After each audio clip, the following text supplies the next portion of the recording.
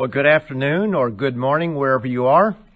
Wonderful, beautiful Sabbath day, and I hope it's that way wherever you may be. I'd like to thank all of you for the cards and notes of encouragement that I receive from time to time. Often when we send these sermons out, put them online, we cut out the opening comments, and I certainly want this to be left in there because I appreciate all the notes and cards, and sometimes I say these things and then it's taken off, and you don't always get that message because I can't always send out to everybody or respond to everybody. Some say don't respond, and I'd like to respond in a general way, and I try to respond as much as possible. But thank you very much for your encouragement all the time, and especially during these times of distress that we're going through. I read the following in the Living Church of God video update this week, and I suppose that many of you have seen it, but there are those who have not seen it. So I'd like to just begin by reading this that came out in Christianity Today. Now, of course, we don't believe in the world's Christianity, but they are facing similar problems to the problems we sometimes face. And the question is, should you reopen your church? And the answer is, thankfully, it's not a question you have to answer alone. You have that guy in your church who spends a ton of time on Facebook, emailed you the Plandemic, P-L-A-N, Plandemic video, and is insisting the church reopen now because the coronavirus is a hoax. Wake up, Pastor.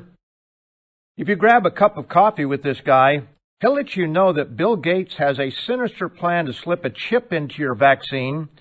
P.S. Hillary Clinton might be involved too. And I'll throw in here Anthony Fauci and even Jeffrey Epstein is involved in some grand plot. So whoever the bad guys are at this time in the world, they've been thrown into this whole big plot as is going around out there. Now, if that's not enough help, you have another dude in your church, the one who left that somber voicemail message reminding you that lives are at stake, and that if you reopen the church one day earlier than you should, the virus will tear through your congregation like a California wildfire, and you'll be responsible for anyone who dies. This is the same person who, if you ever do reopen, will demand glass partitions in the sanctuary, 100 feet of separation between each parishioner, and greeters clad in hazmat suits. And then it finishes off by saying, meanwhile, guy number one will show up proudly with no mask, shaking hands in sight, every hand in sight. And it says, now go ahead and make a decision that will please everyone. Now, we understand this is in the world. This is in the churches of the world. But it's also right here in the body of Christ. We have these problems. We have different ideas about these things. And as Mr. Smith was pointing out in his sermonette, God does not leave us without understanding as to how to go forward. Are we always going to make a perfect decision any more than, as he pointed out, husbands always make a perfect decision? No, of course not. We are not infallible. We do make mistakes. Mr. Armstrong made mistakes. Dr. Meredith made mistakes. They all admitted that. And I'll certainly add that I'm going to make mistakes, have made mistakes. Sometimes in the way that things are communicated, a lack of communication, proper communication. But nevertheless, God does not leave us in doubt as to the process by which we are to make these decisions and who it is in the Church of God that is to make those decisions. Sometimes, brethren, we reflect too much of this world. And as I said in the video update, this is mostly an American problem and a U.S. American problem. We don't find the same problem in Canada and Australia, New Zealand, other places around the world. This is a problem here, especially because we are so individualistic. We have our rights, our First Amendment right, and we're thankful for these rights that have been given to us through the Constitution. But as I've said time and time again, the Constitution of the United States is not the Bible. And while we're thankful for it, and God may have inspired some of these things to be put in place for the sake of His work, knowing that He would use this country to to preach the gospel to the world, we must also, as the people of God, be able to stand back and analyze what's happening around us and not get caught up in this. And we have people all over the internet, social media, fighting back and forth on these things in the various churches of God. And sadly, some of us have gotten, I'm going to say some of you because I haven't gotten into that. I don't do social media. Sometimes my wife shows me something because she keeps up with the family. And it's not wrong to keep up the family, but to get out there and start arguing these things and debating these things, frankly, brethren, is just plain carnal. And we need to step back and ask ourselves, what is happening in our world? What is happening within my life? What am I thinking? And is this God's thoughts or are these my thoughts? Go over in the 10th chapter of Jeremiah, favorite scripture here, Jeremiah 10, verse 23 and 24. It says, O Lord, or O Eternal, I know the way of man is not in himself. It is not in man who walks to direct his steps, his own steps. Now, who was saying this? This was Jeremiah, a prophet of God that was powerfully used by God. And he goes on to say, O Eternal, correct me with justice. Now, my friends, do you pray that prayer? I confess that it was a lot of years that I was in the church before I was brave enough to pray that prayer. O Lord, correct me, but with justice, not in your anger, lest you bring me to nothing. I always ask God to help me to learn the easy way. Help me to be able to read and understand and correct myself so that you don't have to correct me. We all know that children are different. Some you have to use a lot of correction, harsh correction, and others you just look at them and they break into tears. And so we're all very different in that way. But when it comes to God's correction, I hope that I can be tender-hearted because God is able to get through any one of us. If it's going to take harsh correction, He loves us. And He wants us to learn certain lessons. And we have to learn the lessons of the overall, the big picture of what God is doing. He's called us not just for personal salvation, but to do a work. And if we splinter and we, separate in every which direction, everybody doing his own thing, how are we going to do the work of God? And the sermon today, I'm going to go to the Bible, showing that it's not silent on how to handle these controversies, building a little bit on what Mr. Smith already said, and give specific decisions the church must make during this time of stress to promote unity. Now, how does God instruct His people to settle matters of controversy? I think that we know, Mr. Smith mentioned a couple places. Over there in Deuteronomy, the 17th chapter. Please read that, verses 8 through 13. Read that in the full. And read it prayerfully and ask God to help you to understand what He's saying there. Because what we find in the New Testament is really built on the foundation of the Scriptures that were available to the New Testament church. The only Scriptures that were available to them were what we call the Old Testament Scriptures. And they learned those things, as Paul talked about Timothy. You've learned these things from your youth, the Scriptures, the Holy Scriptures, which are able to make us wise unto salvation and through Jesus Christ. Let's take a look at one New Testament passage, Acts the 15th chapter, and I don't want to spend a lot of time on it, but I do want to bring this out because it is such a powerful message for us. It says here, in verse 1 of Acts 15, certain men came down from Judea and taught the brethren, unless you are circumcised according to the custom of Moses, you cannot be saved. Now we have the luxury of going back to Acts the 10th chapter, and that was generally known, but this was not in writing as far as we know at this time. In fact, the book of Acts had not been completed. And when we look at the Bible, we go through it in a way that they did not have the opportunity. They didn't have multiple, millions and billions of copies of the Bible for everybody to read. But they went up to the synagogue, and perhaps they could read it. There were libraries that we know, and to what degree they had access, it's hard to know. We know that the Ethiopian eunuch must have been a wealthy individual because he had a copy of the book of Isaiah or the scroll of Isaiah. But the fact of the matter is that they came together because there was a controversy. And the controversy involved what the Scriptures said. And there were those who were absolutely certain that they had to be circumcised. And therefore, when Paul and Barnabas had no small dissension and dispute with them, they determined that Paul and Barnabas, which were apostles at the time, and certain others of them, should go up to Jerusalem to the apostles and elders about this question.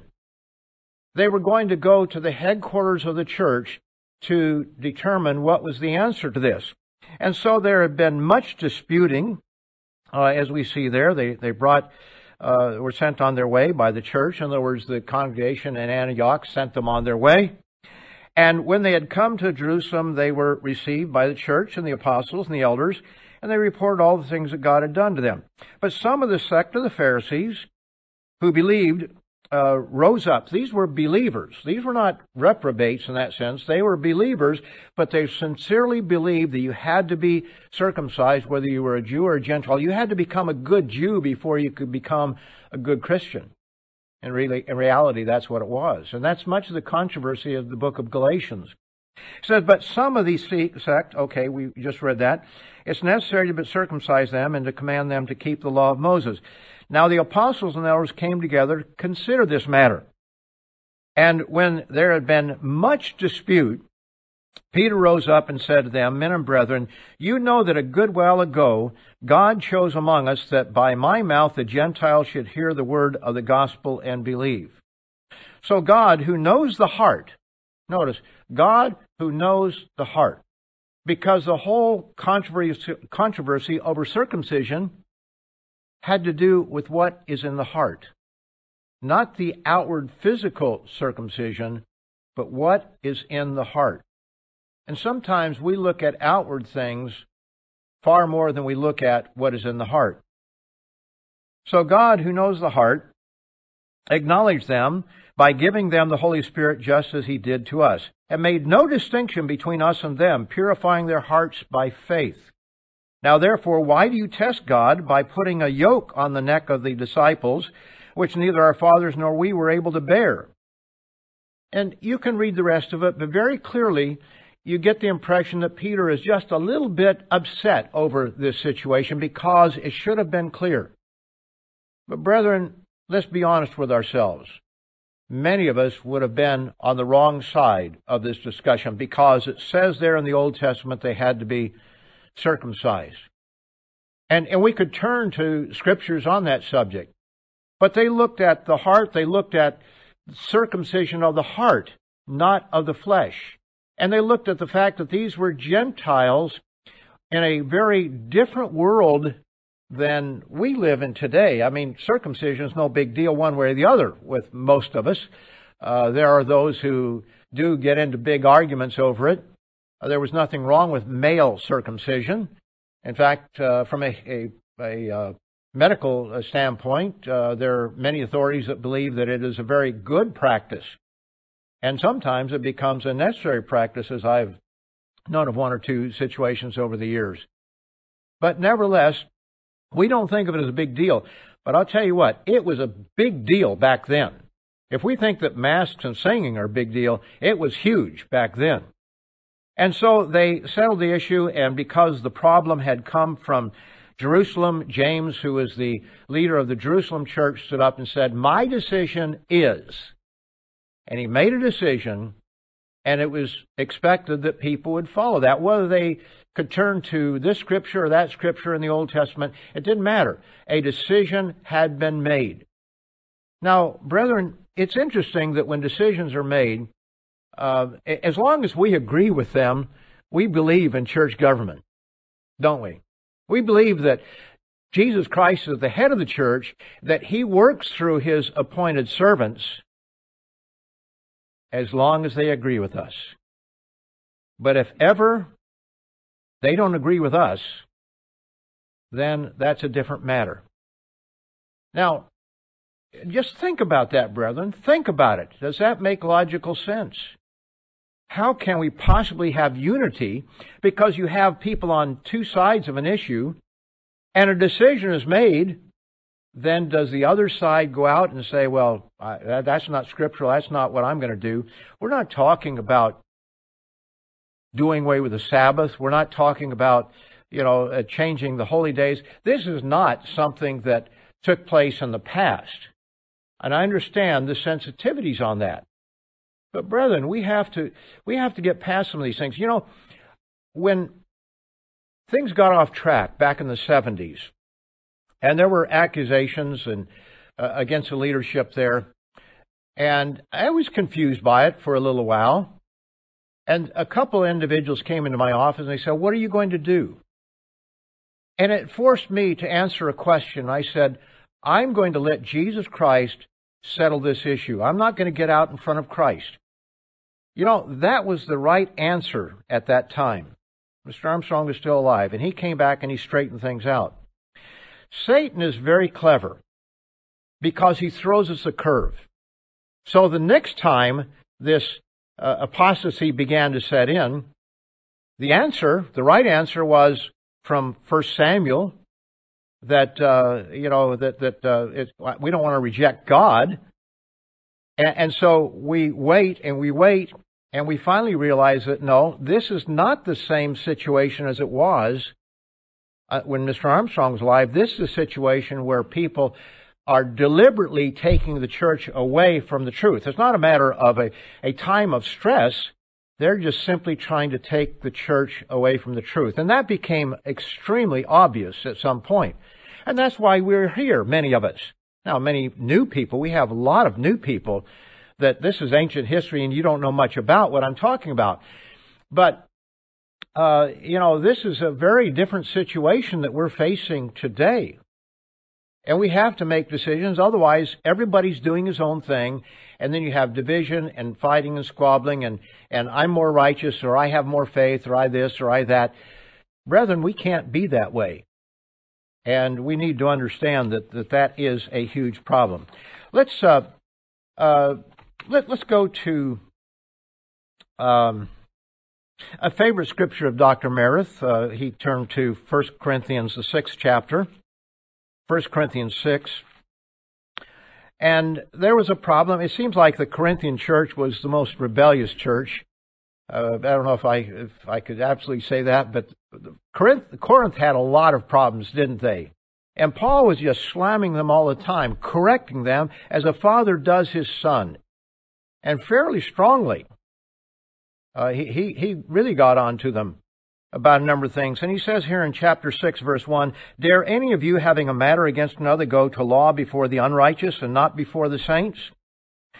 Do you not know that the saints will judge the world?" He's saying, get the big picture. Understand the saints. And saints are not people that the Catholic Church knights or saints, whatever. It's talking about the servants of God. You are a saint. I am a saint. And we don't understand that in the traditional religious context. It's just saying that the people of God, as you can read there in the 7th chapter of the book of Daniel, the saints of God are going to, the kingdoms of this world are going to become the kingdom of our Lord and His Christ, and it speaks of the saints taking over it there. I think it's verse 27 of chapter 27, verse 26 or 27 of Daniel. You can look that up and see how the word saint is used in Scripture. But he says, "Do you not know that the saints will judge the world? And if the world will be judged by you, are you unworthy to judge the smallest matters? Do you not know that we shall judge angels?" And sometimes we say, manage angels.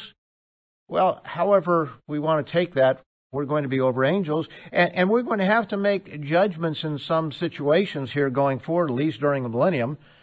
When we get into all being spirit beings, Christ or God the Father is in charge of everything, Christ under Him, and we're all going to be under Him. And I don't know how that's all going to work out for sure. There's a lot that we don't know. But what we do know is there's coming a time in the future when we are going to manage angels and when we are going to be judging people in this world as spirit beings ruling over cities and perhaps larger areas in the case of some of the apostles. And, of course, King David. He says, do you not know that we are to judge angels? How much more things that pertain to this life? You know, what we're facing here is so small compared to some other things that we're going to face in the future. And it's just amazing to me how we can get tripped up over something that is, in many ways, very trivial. I know it's not trivial in the minds of everyone, and please understand. In fact, let me just turn over to the book of Jude, because I want to make a point. People who have different viewpoints on the subjects that I'm talking about today are not our enemies. But that doesn't mean that they can't be influenced by our enemy, as all of us can be. Peter was. James and John were influenced by the spirit of this world. And we can as well. And I say, dear brethren, sincerely. But here in the book of Jude, very single chapter, verse 20, but you, beloved, building yourself up on your most holy faith, praying in the Holy Spirit, keep yourselves in the love of God.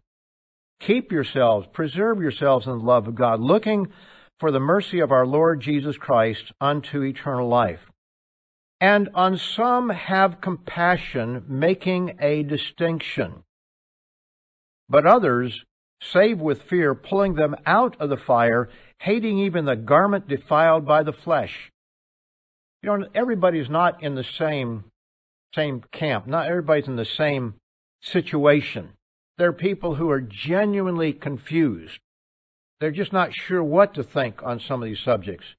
Then there are the absolute rebels out there that are out on the internet fighting back and forth, some cases using wrong language and showing hatred in a way that no servant of God ever should. And we just don't need to be in a food fight on social media. It's wrong. It's carnal. It is part of this world. And as somebody said to me on the phone even last night, he wished that everybody just get off the internet. Get off social media. Now, I can't make you do that. We're not threatening to throw anybody out of the church because you use social media. My wife does keep up with the family on it, but you won't find her out there arguing back and forth over these issues, or any issue for that matter. Some people are just more bold in that way. But brethren, if we are the people of God, if we are the body of Christ, we must be united. We must speak the same thing. We must have patience and love for one another. But Jude says that there are some that we have to pull out of the fire because they are in the fire and they don't even realize it. They are in a situation where they could lose their eternal life. They don't think that. Nobody thinks they're in that case. But Jude is saying that that's the case. He's saying some are, have compassion on others who are just weak and caught up and they really don't know what's going on. But then there are others that are going to need stronger correction. And the book of Hebrews, the 12th chapter, it says, don't be discouraged when you are rebuked by him, for whom the Lord loves, he chastens. Now, God can rebuke you, or those of us who are in leadership positions can gently rebuke you, so that you don't have to be rebuked by God. For whom the Lord loves, he chastens. God loves us. He chastens us sometimes, and scourges every son whom he receives. If you endure chastening, God deals with you as with sons or daughters. For what son is there whom a father does not chasten? But if you are without chastening, of which all have become partakers, then are you illegitimate and not sons. So, brethren, don't be afraid of God's correction. I mean, we should fear getting out of line to where God has to correct us. Let us learn the easy way and not the hard way. Because we can get away with certain things for a period of time. We can develop very bad habits, such as rejecting where God is working. And sooner or later, that bad habit that we have developed of just, okay, I'm going to do it my way, is going to come back and it's going to bite us.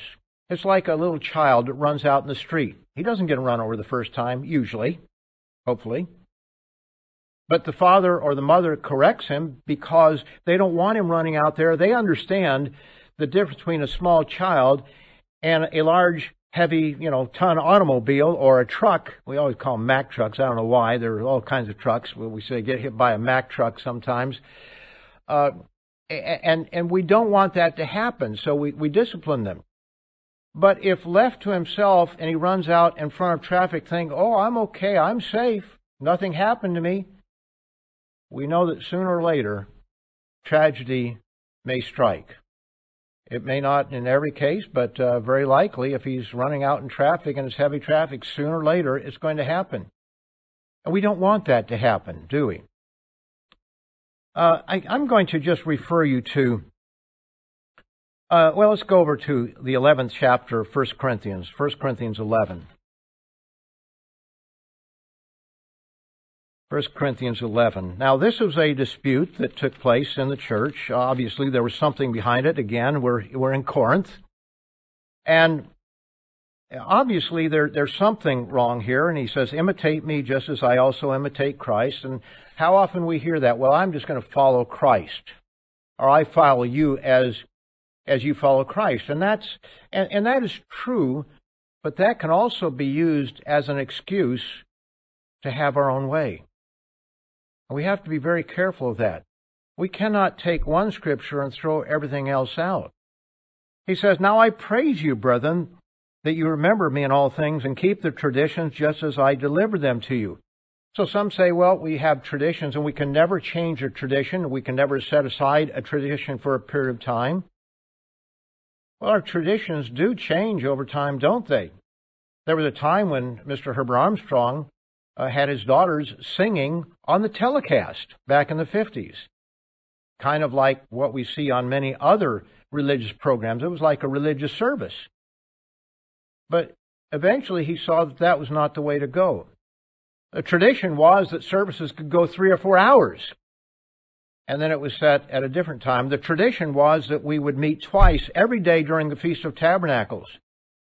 But for necessity's sake, because the feast got larger and because people could, go to services each week and they could be fed in that way, whereas we had a lot of people in those earlier years who didn't have the chance to meet with anybody. They didn't have the internet to pull up a sermon. They didn't even have, cassette tapes going to them. And all the things that we enjoy today, they didn't have that.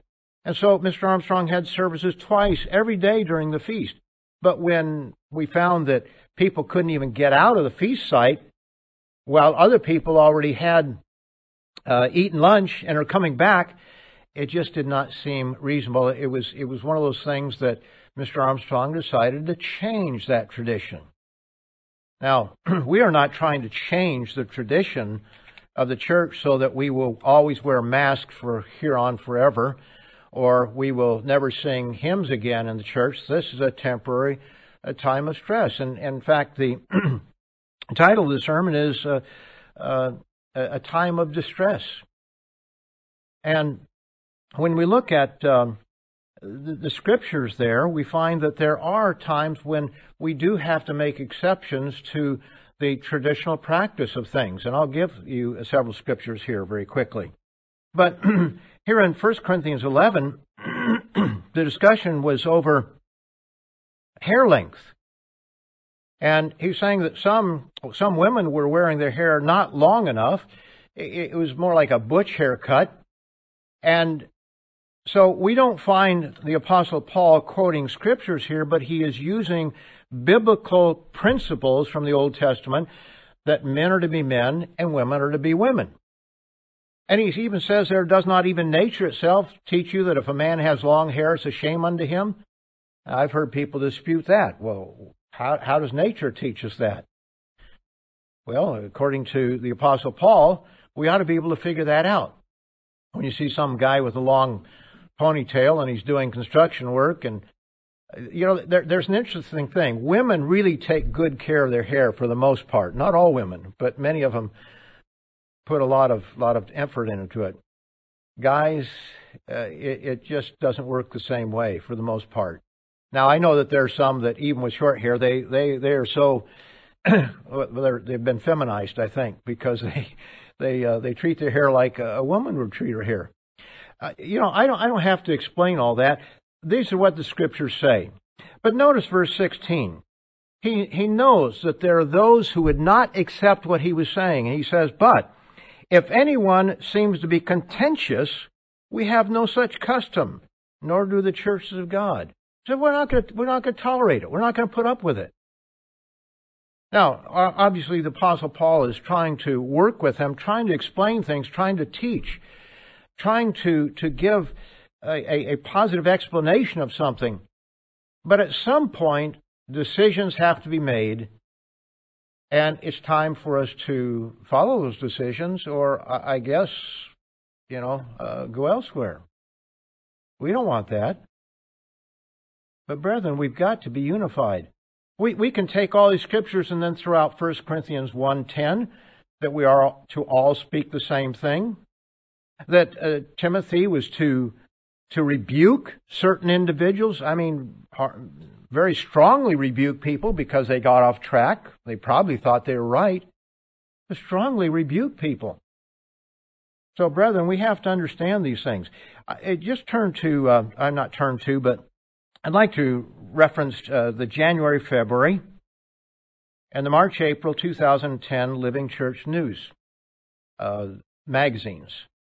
And in those, Dr. Meredith wrote a couple of very valuable articles that you would do well. This is not something, we're not saying anything new. This has been here all along. That's January, February of 2010 and March, April 2010. We're faced with matters of controversy, even in the body of Christ. And that's why you have church government. That's why, Jesus Christ is the head of the church, and he works through fallible, weak human beings who are capable of making mistakes. That's why he works through husbands. And you ladies know, as Mr. Smith pointed out, including Mrs. Smith, that husbands are fallible. But do we cast aside the laws of God? Because God knows that even in spite of that dolt you have for a husband in some cases, but you married him, you chose him, even in spite of that, God is going to work it out far better if you work together as a team and submit to the leadership that you have there, unless he's telling you to do something that's totally contrary to the law of God. And we'll get to that in a little bit. We held a Council of Elder meeting this past week for about 4.5 hours to discuss several matters. And one of the things that we brought up is that we are living in the present distress. We are living in a time that is like none other that any of us in North America have ever seen, unless you were off in another foreign country, perhaps during a time of war. And some people have experienced that, but most of us have never experienced a protracted period of time such as we have had since about February. We're only in August, just beginning in August. This has only been 6 or 7 months that we've really been in this situation. Most of it really settled in March. But we're facing something we haven't before. In 1 Corinthians, the 7th chapter, we have to turn to Corinth so often because this is where the problems are. He says, now concerning the things of which you wrote to me, it is good for a man not to touch a woman. Some think that was presented as a question, or that they had written to him saying that, or he is saying it. Whichever way it is, it becomes clear what his answer is to the question. Let's notice verse 6. But I say this as a concession, not as a commandment. Now, here the Apostle Paul is really stepping out into an area that when we say not as a commandment, in other words, he had no commandment from God regarding this particular matter, but he's going to make a judgment that has affected how we conduct ourselves down to this very day, because the divorce and remarriage situation that took place back in 1974, when we changed our direction on that, really had a lot to do with what the Apostle Paul wrote here. But in verse 7 it says, "For I wish that all men were even as I myself, but each one has his own gift from God, one in this manner and another in that." He's saying, look, I wish that all of you were like me. I'm single. We believe that Paul probably was married. He seems to have been sitting on the Sanhedrin or the council there in Judaism, which apparently you had to be married in order to do so. So we don't know all the history of Paul, but it may be that he was married at one time. His wife could have died. We often say, well, his wife perhaps died. He might have been divorced. We don't know. So much that we don't know. But what he does say here is that I wish that all could be as I am. He wasn't bothered at this time by the fact that he wasn't married. His whole heart was thrust right into the work of God that he was doing. That was his life. It kind of reminds me of Gerald Waterhouse, for those who remember him. He traveled the world. And what was the message he gave? Well, I know that some people were bugged by the fact that he might go 3 hours on a Wednesday night or a Thursday night, or 3.5 hours. And that was problematic. But, and he got very speculative, and he talked about going to Petra, and we're going to build a lake there, and we're going to do all this sort of thing. And some people got bugged by that. I always saw him speaking in a broad general sense of talking about government, of working within government, because that was the basic message that he had, and he was trying to paint a colorful picture to help people to use their imagination of what was going to happen in the future.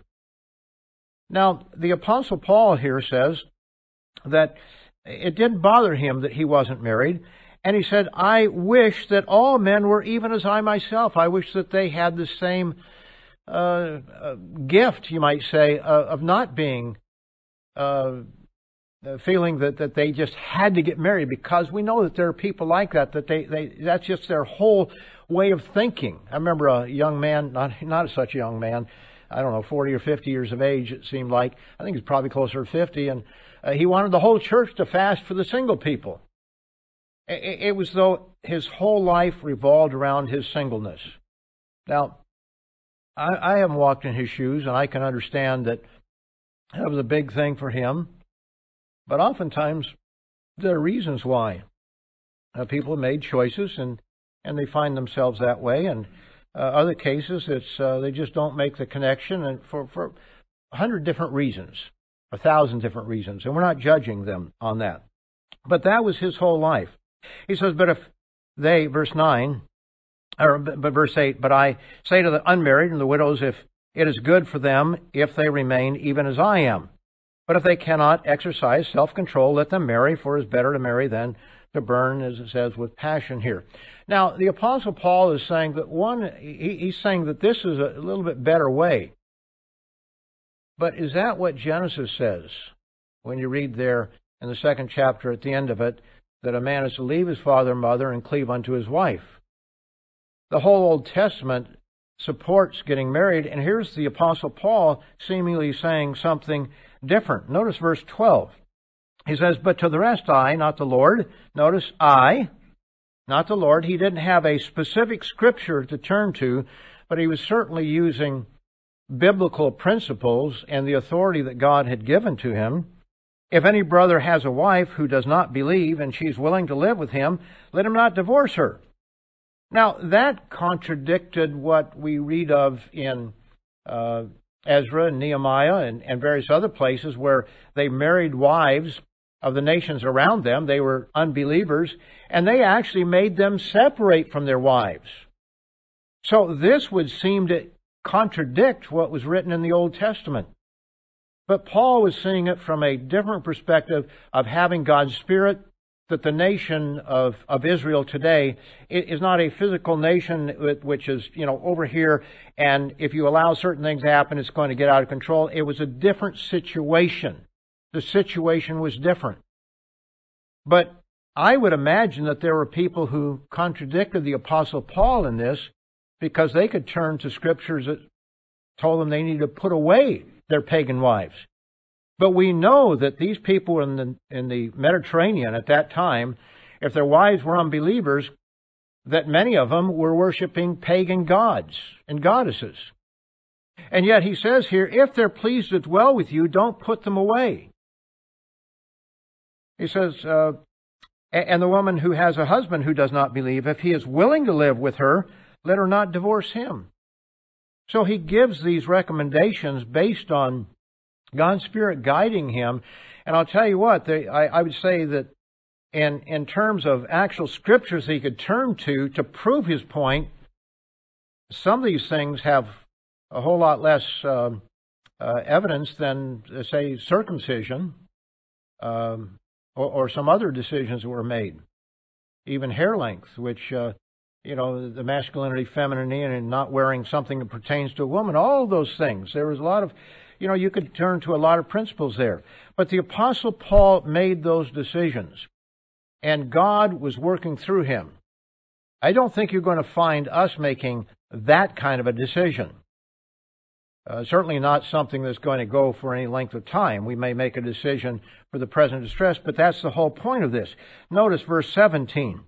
It says, but as God has distributed each one, as the Lord has called each one, so let him walk, and so I ordain in all the churches. He was making decisions that were controversial in the church there. Notice verse 25. Now concerning virgins, I have no commandment from the Lord, yet I give judgment as one whom the Lord in his mercy has made trustworthy. He says, I suppose, therefore, that it is good because of the present distress, that it is good for a man to remain as he is. Because of the present distress. Now, exactly what they were going through at that specific time, I don't know. But it was a stressful time for whatever reason. And he's saying there, it's because of the present distress. Now, brethren, we're going through a time of distress. 500 years from now, if time just went on, or 2,000 years from now, if Christ hadn't returned by then, he certainly will before that. But let's just say we go 2,000 years down the road. Will anybody know about COVID-19? Probably not. Because in the grand scheme of things, there are a lot bigger things that have happened and that will happen in the future. So this is not that big of a deal in one sense, but it is right now for us because we are living through it. And it is a stressful time. Notice verse 29. He says here, but this I say, brethren, the time is short, so that from now on, even those who have wives should be as though they had none, and those who weep as though they did not weep, those who rejoice as those who did not rejoice, those who buy as though they did not possess, and those who use this world as not misusing it, for the form of this world is passing away. They thought that the end had come, or was just right around the corner. And in the 15th chapter, he talks about, those of us who are alive at the remaining of the coming of the Lord, they thought that the return of Jesus Christ was immediate. And that's been the case all down through history. We look to the circumstances that we're going through right now, and we think, it can't get any worse. This has got to be the worst. This is the worst time I've ever seen in my life. And I'll tell you, when you look at what's happening in the United States, I wrote that article last, was August, I think it was a year ago, about the end comes suddenly. This whole house of cards could come crashing down around us a whole lot quicker than we might suspect. But we've also seen over the years that sometimes it takes a little bit longer than we expect. It'll move forward and then it'll kind of back off. And we can try to be prophets, but we haven't been very good at that in predicting what's going to happen in the future. So we just need to hang on and see how things are going to go. But we need to be ready, certainly, to follow God. God made exceptions in various cases. For example, in Numbers, the 9th chapter, and verses 6 and 11, or just the whole chapter of Numbers 9, we find that there were individuals, this was the second year, the year after their first Passover, and they kept the Passover on the 14th day of the first month, and that was, that's one of those situations that has been controversial over the years in the church. and people read the Scriptures differently, and people have left the church over that. It's been a big bone of contention that crops up from time to time down through the years, and the church has ruled on it, and that's the way it's going to be. We really don't need another paper on it. I think we've seen everything that could possibly come out on the subject of, is it at the beginning of the 14th or is it at the end of the 14th that the Passover is kept, and or actually the lamb is killed, and then, so I don't want to introduce that. But that's been a controversy, hasn't it? Some of us have been around long enough to say that what we face today in terms of controversy is nothing new. We've had to deal with these things down through time. We've had people who either very sincerely or just out of vanity have their point of view. I think right now we're dealing with people who very sincerely have gotten caught up in this. And I'm not talking about the rebels out there. They're just arguing back and forth of whether to ever wear masks and the plandemic and all this kind of stuff. Okay, what if it is a plandemic? What are you going to do about it? Really, when it comes right down to it. Let's get on with preaching the kingdom of God. Let's get on with living our lives humbly, recognizing our own shortcomings instead of worrying about the politician's shortcoming and all the people that are out there. Let's see the big picture. Let's focus on what God has called us for. He didn't call you just for personal salvation. God could have called the whole world right now. He didn't. He called a certain number of people for a job to do.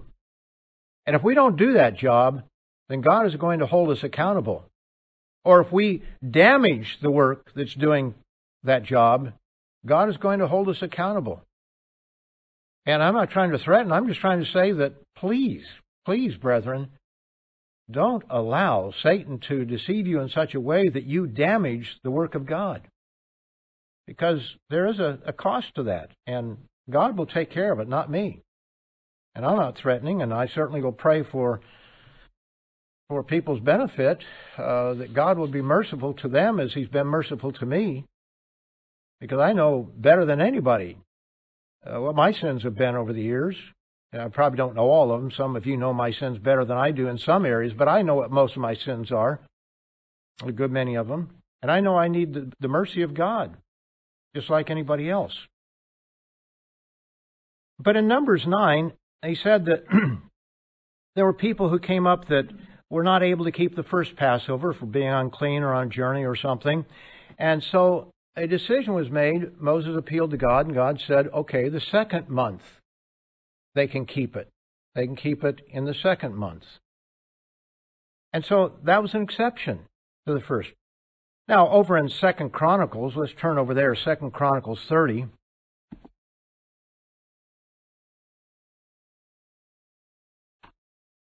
2 Chronicles 30, we have a situation where they'd gotten away from keeping the Passover in the days of unleavened bread, and a new king comes along, Hezekiah, and he sent in verse 1 to all Israel and Judah, and also wrote letters to Ephraim and Manasseh that they should come to the house of the Eternal at Jerusalem to keep the Passover to the Lord God of Israel.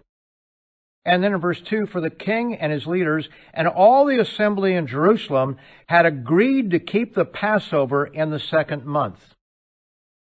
This is not where they were on a journey or something, but they were in a situation where they did not have time to properly cleanse themselves and do all the things that the Jews did at that time and that God instructed them to do in terms of the whole sacrificial system. They didn't have time to keep the first Passover, so they agreed we will keep the second Passover. We had members this year that had to keep the second Passover. In some cases, we may have had people who missed it altogether because they were caught off guard. We take for granted that we can just go down to the grocery store and buy a bottle of wine. That's not the case in other parts of the world.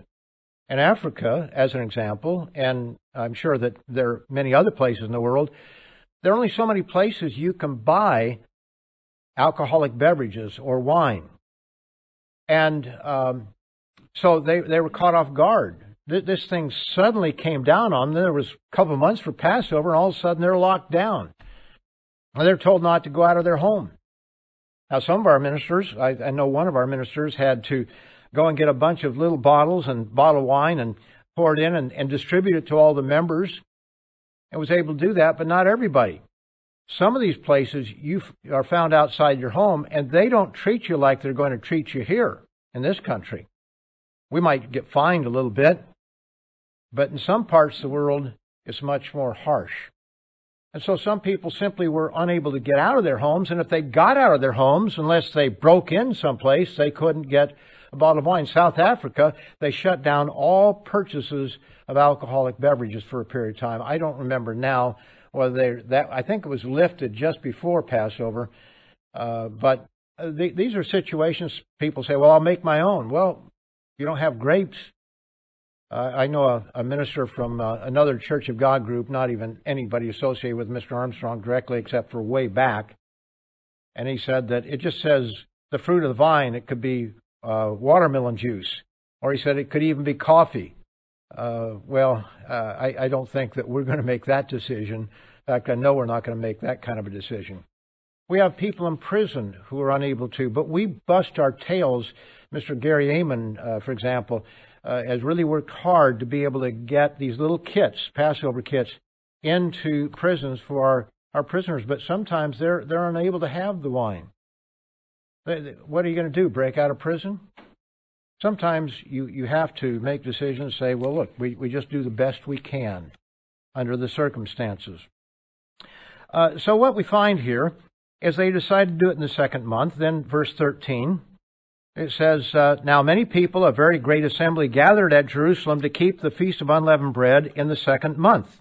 And they rose and took away the altars that were in Jerusalem, and they took away all the incense altars and cast them in the brook Kidron. These were pagan altars and everything. And then they slaughtered the Passover lambs on the 14th day of the second month. The priests and the Levites were ashamed, and sanctified themselves and brought the burnt offerings to the house of the Eternal. Verse 16, then they stood in their place according to their custom and according to the law of Moses, the man of God. The priest sprinkled the blood, received from the hand of the Levites. For there were many in the assembly who had not sanctified themselves. Therefore the Levites had charge of the slaughter of the Passover lambs for everyone who was not clean. So there were those who had properly cleansed themselves, not touched the dead body, all the different things that were involved there, who slaughtered their own lambs. But for those that didn't, the Levites did it for them. Now that was a departure from the norm. It says, for a multitude of people, many from Ephraim, Manasseh, Issachar, and Zebulun, had not cleansed themselves, yet they ate the Passover contrary to what was written. Contrary to the written laws there. But Hezekiah prayed for them, saying, may the good Lord provide atonement for everyone who prepares his heart to seek God. These were people who came down to Jerusalem to keep the Passover. They hadn't been keeping it for some time. And now they've come down, they've prepared their hearts. God saw what was in their heart. They were striving to obey God as best they knew how at this time on a very short notice, you might say. They didn't have a long time to prepare for it. It says, the Lord God of his fathers, though he is not cleansed, according to the purification of the sanctuary. And notice verse 20. And the Eternal listened to Hezekiah and healed the people. Now, they even went further. Verse 23, then the whole assembly agreed to keep the feast another 7 days. So they kept the Feast of Unleavened Bread in verse 21 for 7 days. And then they agreed with the king's permission to keep it another 7 days. So that's a little bit of a departure from things. I'm not sure that I want to make a decision like that. Okay? But I guess we have this as a precedent. If the church hadn't kept it, if there's such extreme persecution, we can't get out of our house or something, who knows? I don't want to speculate on something that we've never looked at and hopefully never have to look at. But what we see here, brethren, is that decisions are made that are contrary to what is normal. Notice over in Leviticus 24, verses 5 to 9, it shows, I'll just refer to that, Leviticus 24, 5 to 9. It shows here that only the priests, the Levites, were to be involved with eating of the showbread. It was reserved for the priests there. And it was not for the common man. So that when they removed the showbread, then it would be eaten by the priest. And they had to even be clean. Even the priests had to be ceremonially clean in order to eat the showbread. But then in 1 Samuel 21, we're all very familiar with the passage, and so I'm only on page 2, so I'll just skip over this by saying that you can read that, 1 Samuel 21, verses 1 to 6. This is where David is fleeing from Saul. And he goes to the priest and he says, I need some food. And he says, all I have is the showbread that we've just removed. We put some new one out there. And the priest then says, well, have the men been keeping themselves from women? And David affirmed it. And so he gave them the showbread. This was contrary to what the law had said, this physical law of cleanliness and all. I'm not talking about something bigger, and he's not talking about something for forever. They didn't make the rule that, okay, from now on anybody can eat the showbread. This was a human necessity, and Christ put his stamp of approval on what was done there in Mark, the 2nd chapter. Very familiar passage for all of us, Mark 2. And I'll begin in verse 23. Here was something else that was controversial. He said, now it happened that he, that's Christ, went through the grain fields on the Sabbath, and as they went, his disciples began to pluck the heads of grain. Just stripping off the heads of grain and rubbing it between their hands, blowing the chaff off, and pop it in their mouth, kind of organic health food, fast food, you might say. And so then he says here, and the Pharisees said to him, look, why do they do what is not lawful on the Sabbath? Well, this was their interpretation of the Sabbath. The Pharisees' interpretation of what should be done. Why do they do what is not lawful on the Sabbath? Now, have you ever thought, why did they come to the conclusion that it was unlawful to eat this fast food along the way? Well, if you go back, remember that when they went out to pick manna on the 7th day, they were rebuked for doing so. In other words, the Pharisees, well, they were wrong in this particular case. They, no doubt, in their minds, and I'm sure that they had legitimate reason for saying that it's unlawful, they could turn to a scripture. They could turn to the 16th chapter of the book of Exodus about the manna and people going out on that day. But there's a difference here, and this is where we have to be able to rightly divide the word of truth. Manna was something they did every day. They had to go out and pick it up. And they had to pick it up on the ground. One time I was trying to figure out how to earn some money for some of our teenagers, and I was up in Michigan, and there's a lot of fishing up there. And in the spring of the year, when it's starting to thaw just a little bit, night crawlers, big worms, go across the road. And I can still remember a section of highway coming down, that was 27, I guess it is, I think, out around Higgins Lake area. And jillions of these night crawlers. And sometimes even in our neighborhood. And one night they were coming out there, and I thought, this would be great because they sell it like $1 something per dozen. Well, all you have to do is pick up night crawlers and you can make a lot of money. So I went out one night and just to see how many I could pick up, so maybe get the teens out there and try to sell these and different things. And I spent a half hour, and I was in pretty good shape. I did a lot of running and I exercised back then a lot. And yet just that act of bending over for about a half hour and picking these things up, the next day I was sore. It's a lot of work. And to pick up manna, which probably took them several hours to get enough for their families and all, was work. That's different than picking an apple off a tree or just scraping something up as you're going through there on your way to the temple or the synagogue. It was a different situation, but the Pharisees, all they could see was, this violates the law of God, or their restriction, their ideas of the law of God. Now, when we continue to read on here, They complained. Verse 25, he said to them, "Have you never read what David did when he was in need and hungry, he and those with him? How he went into the house of God in the days of Abiathar, the high priest, and ate the showbread, which is not lawful to eat except for the priests, and also gave some to those who were with him." So he gave it to David and those who were with him. And he said to them, "The Sabbath was made for man, and not man for the Sabbath." Now, it goes on to say, in certain of these cases that they were guiltless. They were guiltless. Christ is saying it was all right for them to do that because of human necessity. They could have gone on hungry, had their stomachs growling and everything like that. They weren't out there trying to harvest wheat on that day. They were just trying to grab a quick bite to eat, just like you go to the refrigerator or you go to your pantry or something. It's a very different thing, but all these technical do's and don'ts that they put on people. So we have this example. Elijah is another example. God told him to hide out by the brook Cherith. And so I said for 3.5 years. We don't know it was 3.5 years, but remember the famine on the land was 3.5 years that Elijah had pronounced on the land there.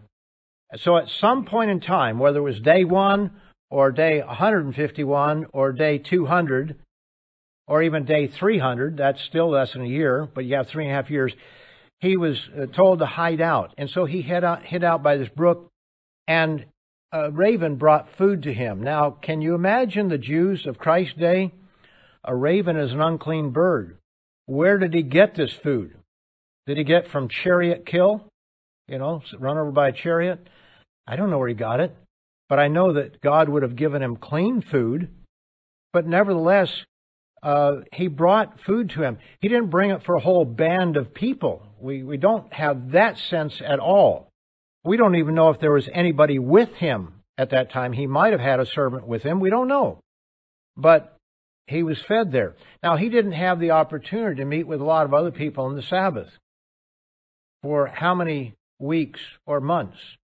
This was a different situation. There's a time when you stand up to be counted in a certain way, and there's a time when God knows that it's best just to get out of town. And God told him, instructed him to do so. Ahab and Jezebel were not very nice people, especially Jezebel.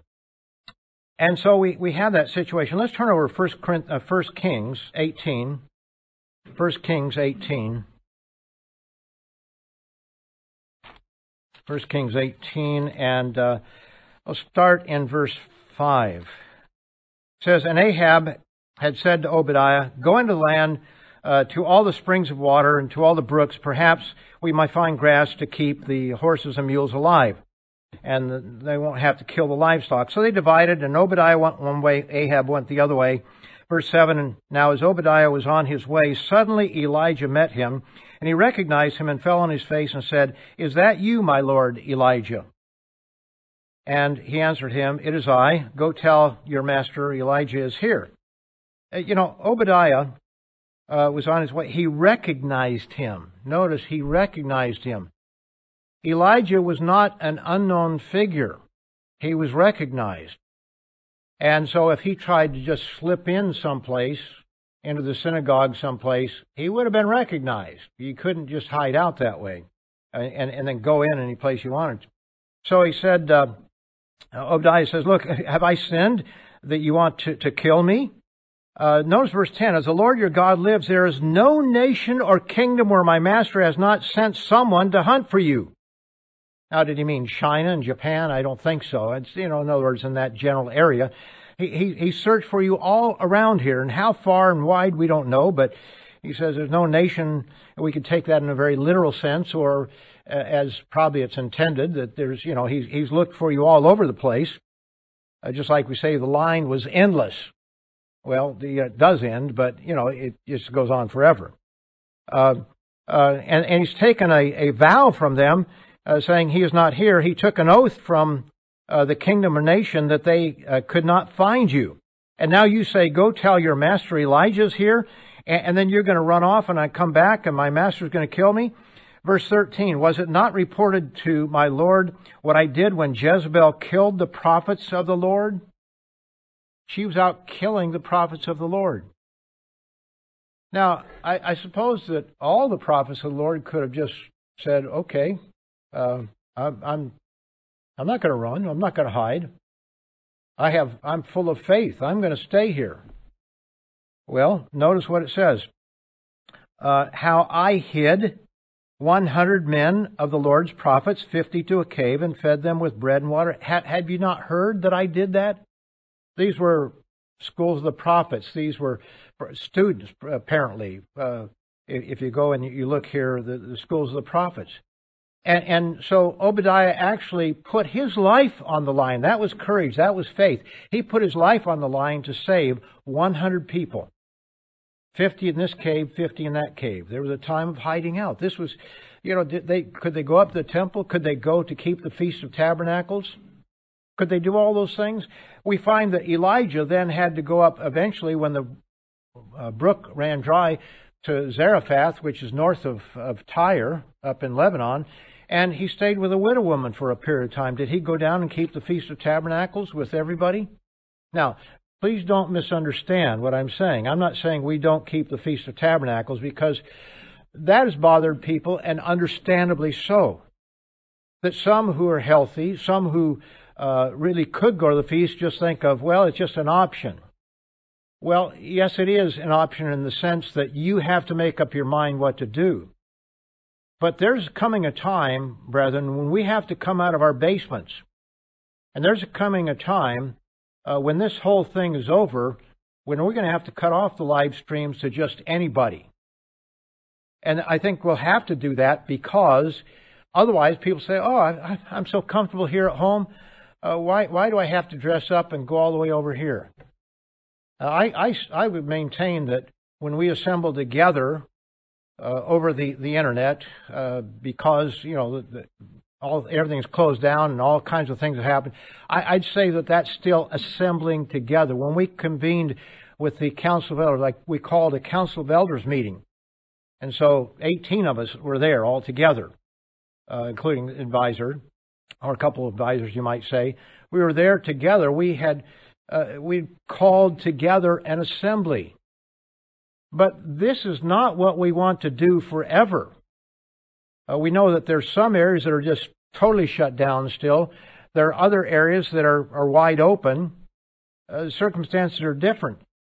But we want to be together. We want to be singing songs together. We want to be doing all the things that we ever did before. But there are times when you have to make decisions based on the stress of the time. Elijah hid out there.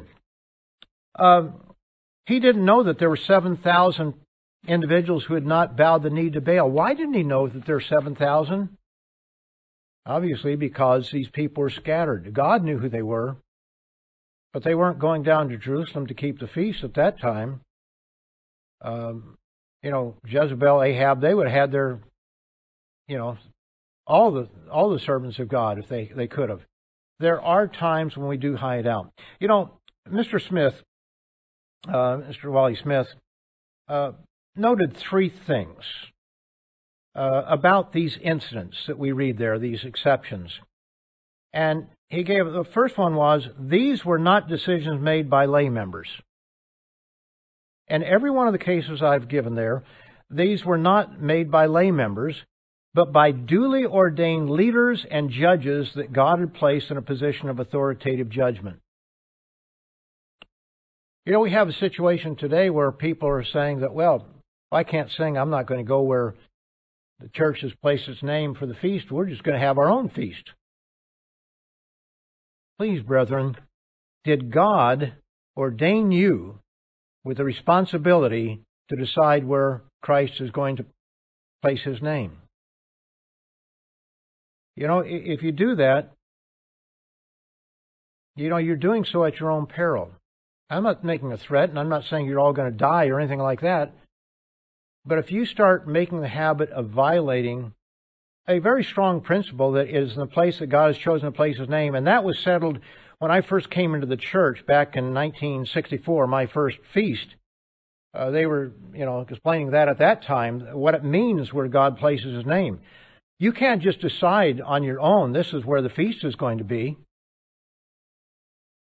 So please, think about it. See the big picture. Secondarily, they dealt with temporary circumstances and temporary conditions for which an end was in sight. These were temporary things. The showbread, it was a one-time event. The Passover, deciding we'll keep in the second month, or deciding the Levites will kill the lambs instead of the individual because of the circumstances. This was not to be a precedent for all time. It was for a period of time. And I wish I could say to all of you that in 1 month we're going to be back to normal. What I can say is we will get back to normal at some point. At least that's what I believe. We'll get back to normal at some point. And we may have to make different decisions down the road. We may reverse decisions we've made. But it will be done in a lawful way according to the Scriptures. So they dealt with temporary conditions. Thirdly, they did not represent a discarding or dishonoring of God's law, but an intent to be consistent with the spirit behind the law while dealing with those temporary circumstances. So in this present distress, should members wear face coverings and refrain from singing and services? Is it biblically wrong to wear a face covering? Some have turned to Exodus, the 34th chapter, where Moses came down from the mountain, his face shone, so he put a veil over his head. But when he went in to talk to God, he took it off. So does that mean that we can't wear a veil before God? I think that's pretty much of a stretch. And when you look at 2 Corinthians 3, verses 12 to 18, we see that it was a symbol of them not seeing clearly God in that sense. It was like a veil over them in the reading of the law. They took everything in a certain way. They did not understand how to judge the law that God had given them, how to properly discern it. But what about in the presence of God? Is it wrong to wear a veil? Let me go back there to Exodus 34. There was no reason to put a veil on before God because God was the one who made His face shine. He was putting the veil on to protect the people. It scared the daylights out of them. I mean, if Mr. Strain here, all of a sudden his face is shining like a big light, it'd scare me. I mean, he might scare me anyway, but it would certainly scare me if he had, his face shining. Now, brethren, they put the veil on to protect the people,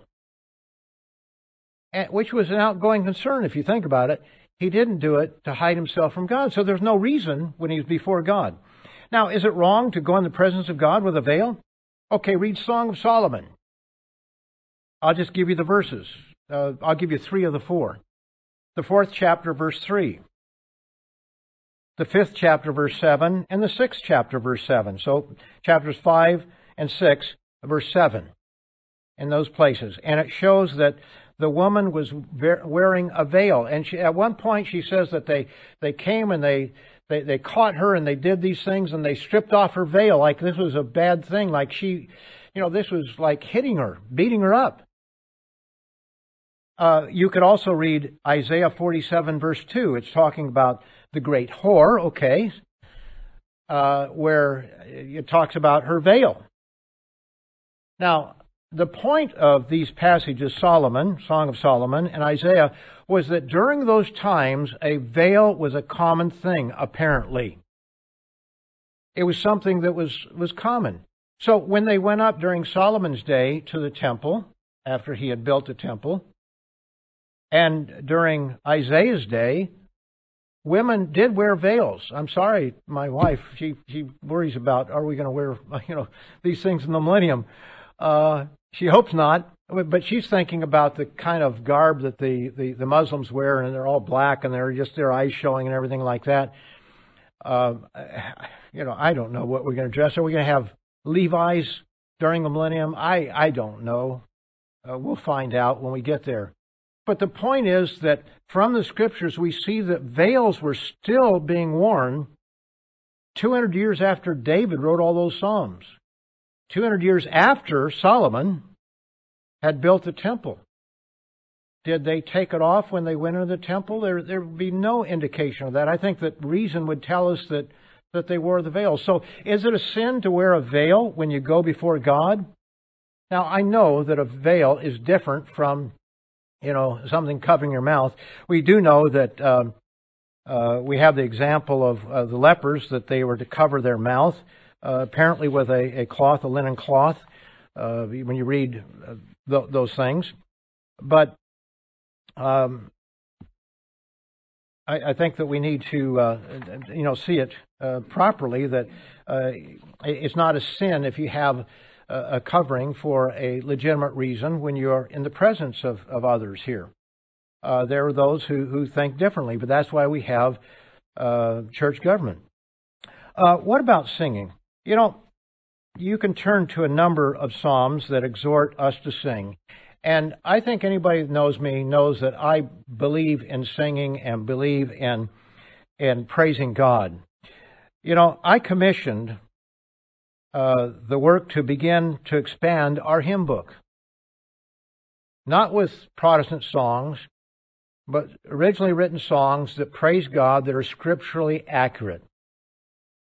And I didn't talk to anybody about that, as far as I know, until in one of our luncheons, I just brought it out as one of the points. I want us to begin thinking about a hymn book that, maybe 3-4 years down the road. It's not going to happen tomorrow. But if we don't start thinking about it, it'll never happen. And it says, sing to the Lord a new song. And what we've been singing, for the most part, really all the songs in our hymn book have been there how long? 20, 30 years more? And yet he says, sing to the Lord a new song. I asked Mr. Jonathan McNair to put together the virtual choir that we heard earlier online when we were still locked up a little bit more. I don't know about you, but, I really choked up. I thought that was so wonderful. Thank you to all of you who participated in that. I don't know, there were 20 or whatever it was. It was done so beautifully. And I'm just thankful for that. That was praising God far better than my voice, when you think about it. You don't have to think very long for that one. I've asked that we put together a virtual choir for the feast. And last I heard, I think it was mentioned 80 singers. I last heard from Mr. McNair was that they've found 100 singers across the... Well, let me rephrase that. They found 100 people that are willing to be online and make a joyful noise, and some of them they're going to have to tune up a little bit and some tune down. But thank you, people all over the world of every shape and color and size and age who are willing to contribute to that. And I wish we could do more, and I've always wanted to promote these things. There are some people, right here in this room, at least one here in this room, and maybe several, that can attest to the fact that they ask me, can we cut back on the special music because it's maybe burdensome to some of the singers? I said, look, with all the talent we have here, if we cut back, we'll cut back. I said, no, I want special music every week. And they complied with that.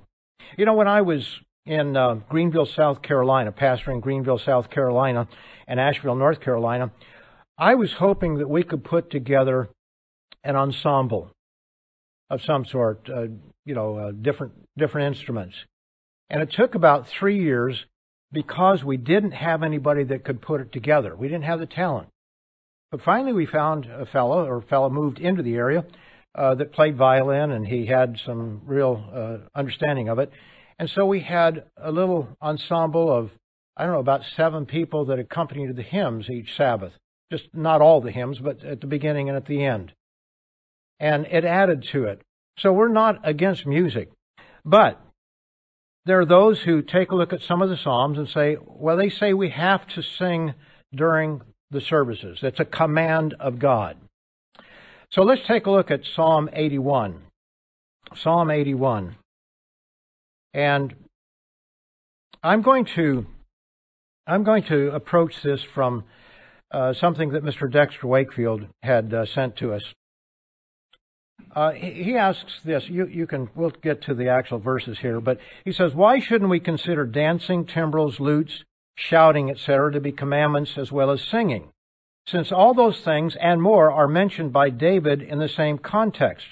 It's hard to figure why singing should be a commandment, the violation of which is sin, and the rest aren't. Now, I'll get to the objections here in a minute, but when you think about it, if singing is a commandment, and he uses the same language for instruments and dancing and different things, then why aren't those commandments? The church has never considered any of those things to be commandments. Suddenly we have commandments we didn't know we had. The reason why is that those things are exhortations by David, not commandments by David. The psalmist exhorts us to praise, sing, dance, shout, play the lute and the trumpet, etc., which are good things to do, especially before the tabernacle in David's day, and before God in Jerusalem in the kingdom when all the lands will come up. And we sing and we play before the Lord today. Some are confusing exhortations with commandments. As exhortations, we want to do them. That is our desire. We want to do them. But there are times when all these things may be appropriate and times when they are not. Dancing and shouting are not listed among the statutes. The helpful word is exhortations. Now he goes into Psalm 81. Sing to the Lord, or sing aloud to God our strength. And some would say, okay, that is a commandment. He's saying it's an exhortation, which we would agree. 16 men in the council agree. Okay? Make a joyful shout to the God of Jacob. Raise a song and strike the timbrel, the pleasant harp, with the lute. Now, people say, well, we don't have anybody talented enough to do that. But wait a minute, if this is a commandment, maybe we need to figure this out. Blow the trumpet at the time of the new moon, at the full moon, on our solemn feast day, for this is a statute for Israel and a law of the God of Jacob. He says verses 3 and 4, where it says blow the trumpet, are references to Numbers 10, which is a statute for the priest to blow trumpets over burnt offerings at the feast. It's not something we do, since we aren't Levitical priests and we don't do sacrifices. We understand what the trumpets symbolize. This is my addition. We understand what the trumpets symbolize relating to the Feast of Trumpets. And sometimes we do blow a trumpet. We try to blow a trumpet if we have somebody that can do it, or a shofar, which is a little bit difficult. But we don't understand that as a command that we have to physically do that every time the Feast of Trumpet comes around, or we're violating the law of God. No, this is an exhortation, but it was specifically concerning the Levites that were to blow the trumpets, not any Tom, Dick, and Harry. Numbers 10:10, also in the day of your gladness and your appointed feasts, and at the beginning of your months you shall blow the trumpets over your burnt offerings and over the sacrifice of your peace offerings, and they shall be a memorial for you before your God. I am the eternal God. In other words, Numbers 10:10 shows that this is the statute. But verses 1 and 2 are exhortations. Even your Bible probably has a little space between verses 2 and 3. Mine certainly does. That there's a little disconnect. When it says this is a statute, it's not talking about the singing and make a joyful noise and playing the timbrel and the harp and the lute. Because if that is a command, it's a command. Or is it an exhortation? But blowing the trumpet at the time of the new moon when this was written was a statute and a law of God. Now, I'll just continue with my thoughts on this. If we say that singing is a commandment, and this is at the crux of the matter, then how do we say that playing instruments, dancing, etc., are not? This reasoning is not consistent. It's not logical. And someone might say, well, we don't know how to dance. Okay, we can figure that out. We can come up with some kind of dance. Other churches have it. I had in Hickory, North Carolina, We had tomorrow's world presentation. A lady came there and asked me about, I forget the term exactly, exotic dancing or something. She was an exotic dancer, not exotic. That wouldn't be right. She was I don't know, spiritual dancer or something. She was lending her services so she could dance around the place. There are people that believe they have to do that. We do not, because we believe that is an exhortation. We know that David danced before the Lord out in the middle of the street when the ark was being brought. That was not in an assembly of on the Sabbath. At least we don't think it was on the Sabbath. But, these things have to be taken in the balance in which they are stated. They are exhortations. We want to do it. But are we going to make it a commandment of God that we have to sing? And if we don't personally sing, we're violating that commandment. We had singing here today. Granted, it was taped, but we heard the words. We could read them. Now, if you don't believe that's satisfying, the spirit and the intent, well, I guess that everyone has to make up his mind on that. But the answer often comes back, well, singing is listed more often and is therefore more important. More emphasis is given to it. Wait a minute. Is it a command or is it not a command? It's just because it's only listed 3 times to dance, does that make it any less a command? Brethren, think. Use the mind that God has given you with the Spirit of God and with the counsel. People get hung up on one thing and they throw all this other stuff out about Jesus Christ being the head of the church, all of us speaking the same thing, Paul telling Timothy to rebuke and correct these people who had different ideas. Is wearing a face covering and not conducting congressional singing a lack of faith? Because it has been presented that way. Is it a lack of faith? Or is it a prudent man foreseeing evil and hiding himself? As it says there in Proverbs 22, verse 3. In Matthew 4, Jesus shows that Scriptures can be misapplied to tempt God. You can read that, Matthew 4, verses 6 through 7. God emphasizes showing love toward neighbor. As Mr. Mario Hernandez, anybody knows Mr. Hernandez knows that he has faith. I don't think anybody that knows him thinks he doesn't have faith. But as he pointed out here, when you have a deadly pathogen and you know that you could bring it into a group, does it just mean that, okay, because we're here, God is going to protect us? How many feasts have you gone to where somebody comes in sick and passes it to other people? Except that this is a little different situation. As Mr. Hernandez pointed out, in Deuteronomy 22, verse 8, there we put a parapet around the earth, the roof of the house, so nobody falls off. In Exodus 21, verses 28 to 32, if an ox is known to gore somebody, you make sure he's penned up, because if he gets out and he's known to gore people, then you, as the owner of that ox, you have your life on the line. Now, it does say that in this particular case, he could purchase his life. He could have a penalty, a financial penalty in exchange for it. But God does not hold us guiltless. Blood is on our house or our head if we do something that does not show love toward our neighbor. And wearing masks is not to protect me, it's to protect you. Now, everybody's wearing a mask here and we have social distancing here, but I think we understand that sometimes you have to go without a mask. But when I'm sitting here, I have a mask on and take it off when I come up. It's a cumulative effect.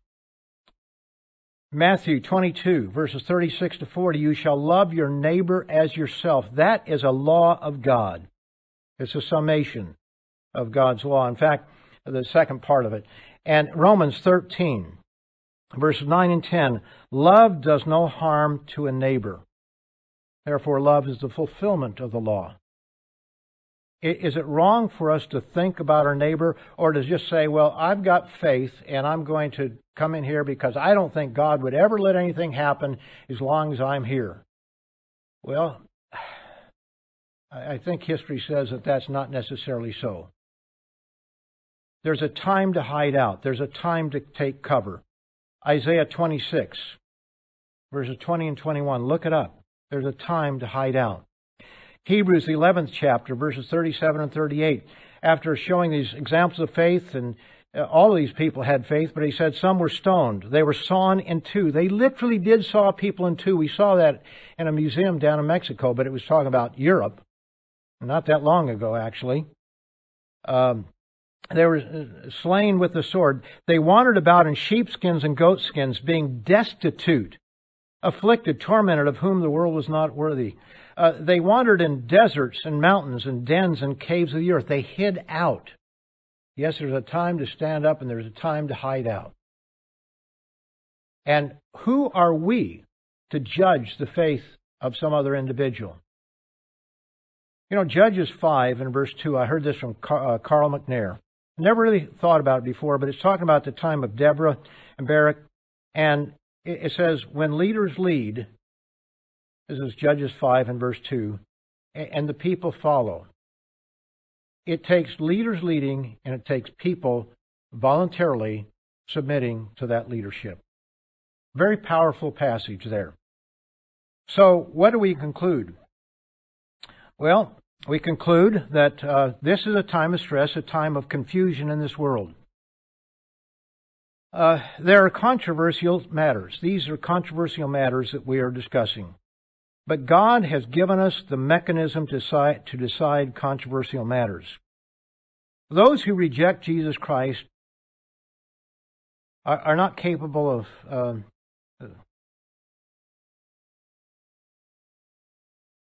those who reject that Jesus Christ is capable of guiding very imperfect, very fallible servants, do so at their own peril. And I'd like to quote Granny Coates, or I guess I don't know how to pronounce her name. I think she was in Arkansas. I think she is deceased. But she says, if you don't think that Jesus Christ can rule His church, then you do not know Jesus Christ. A very powerful statement. We will encourage music during our services, but in a safe manner.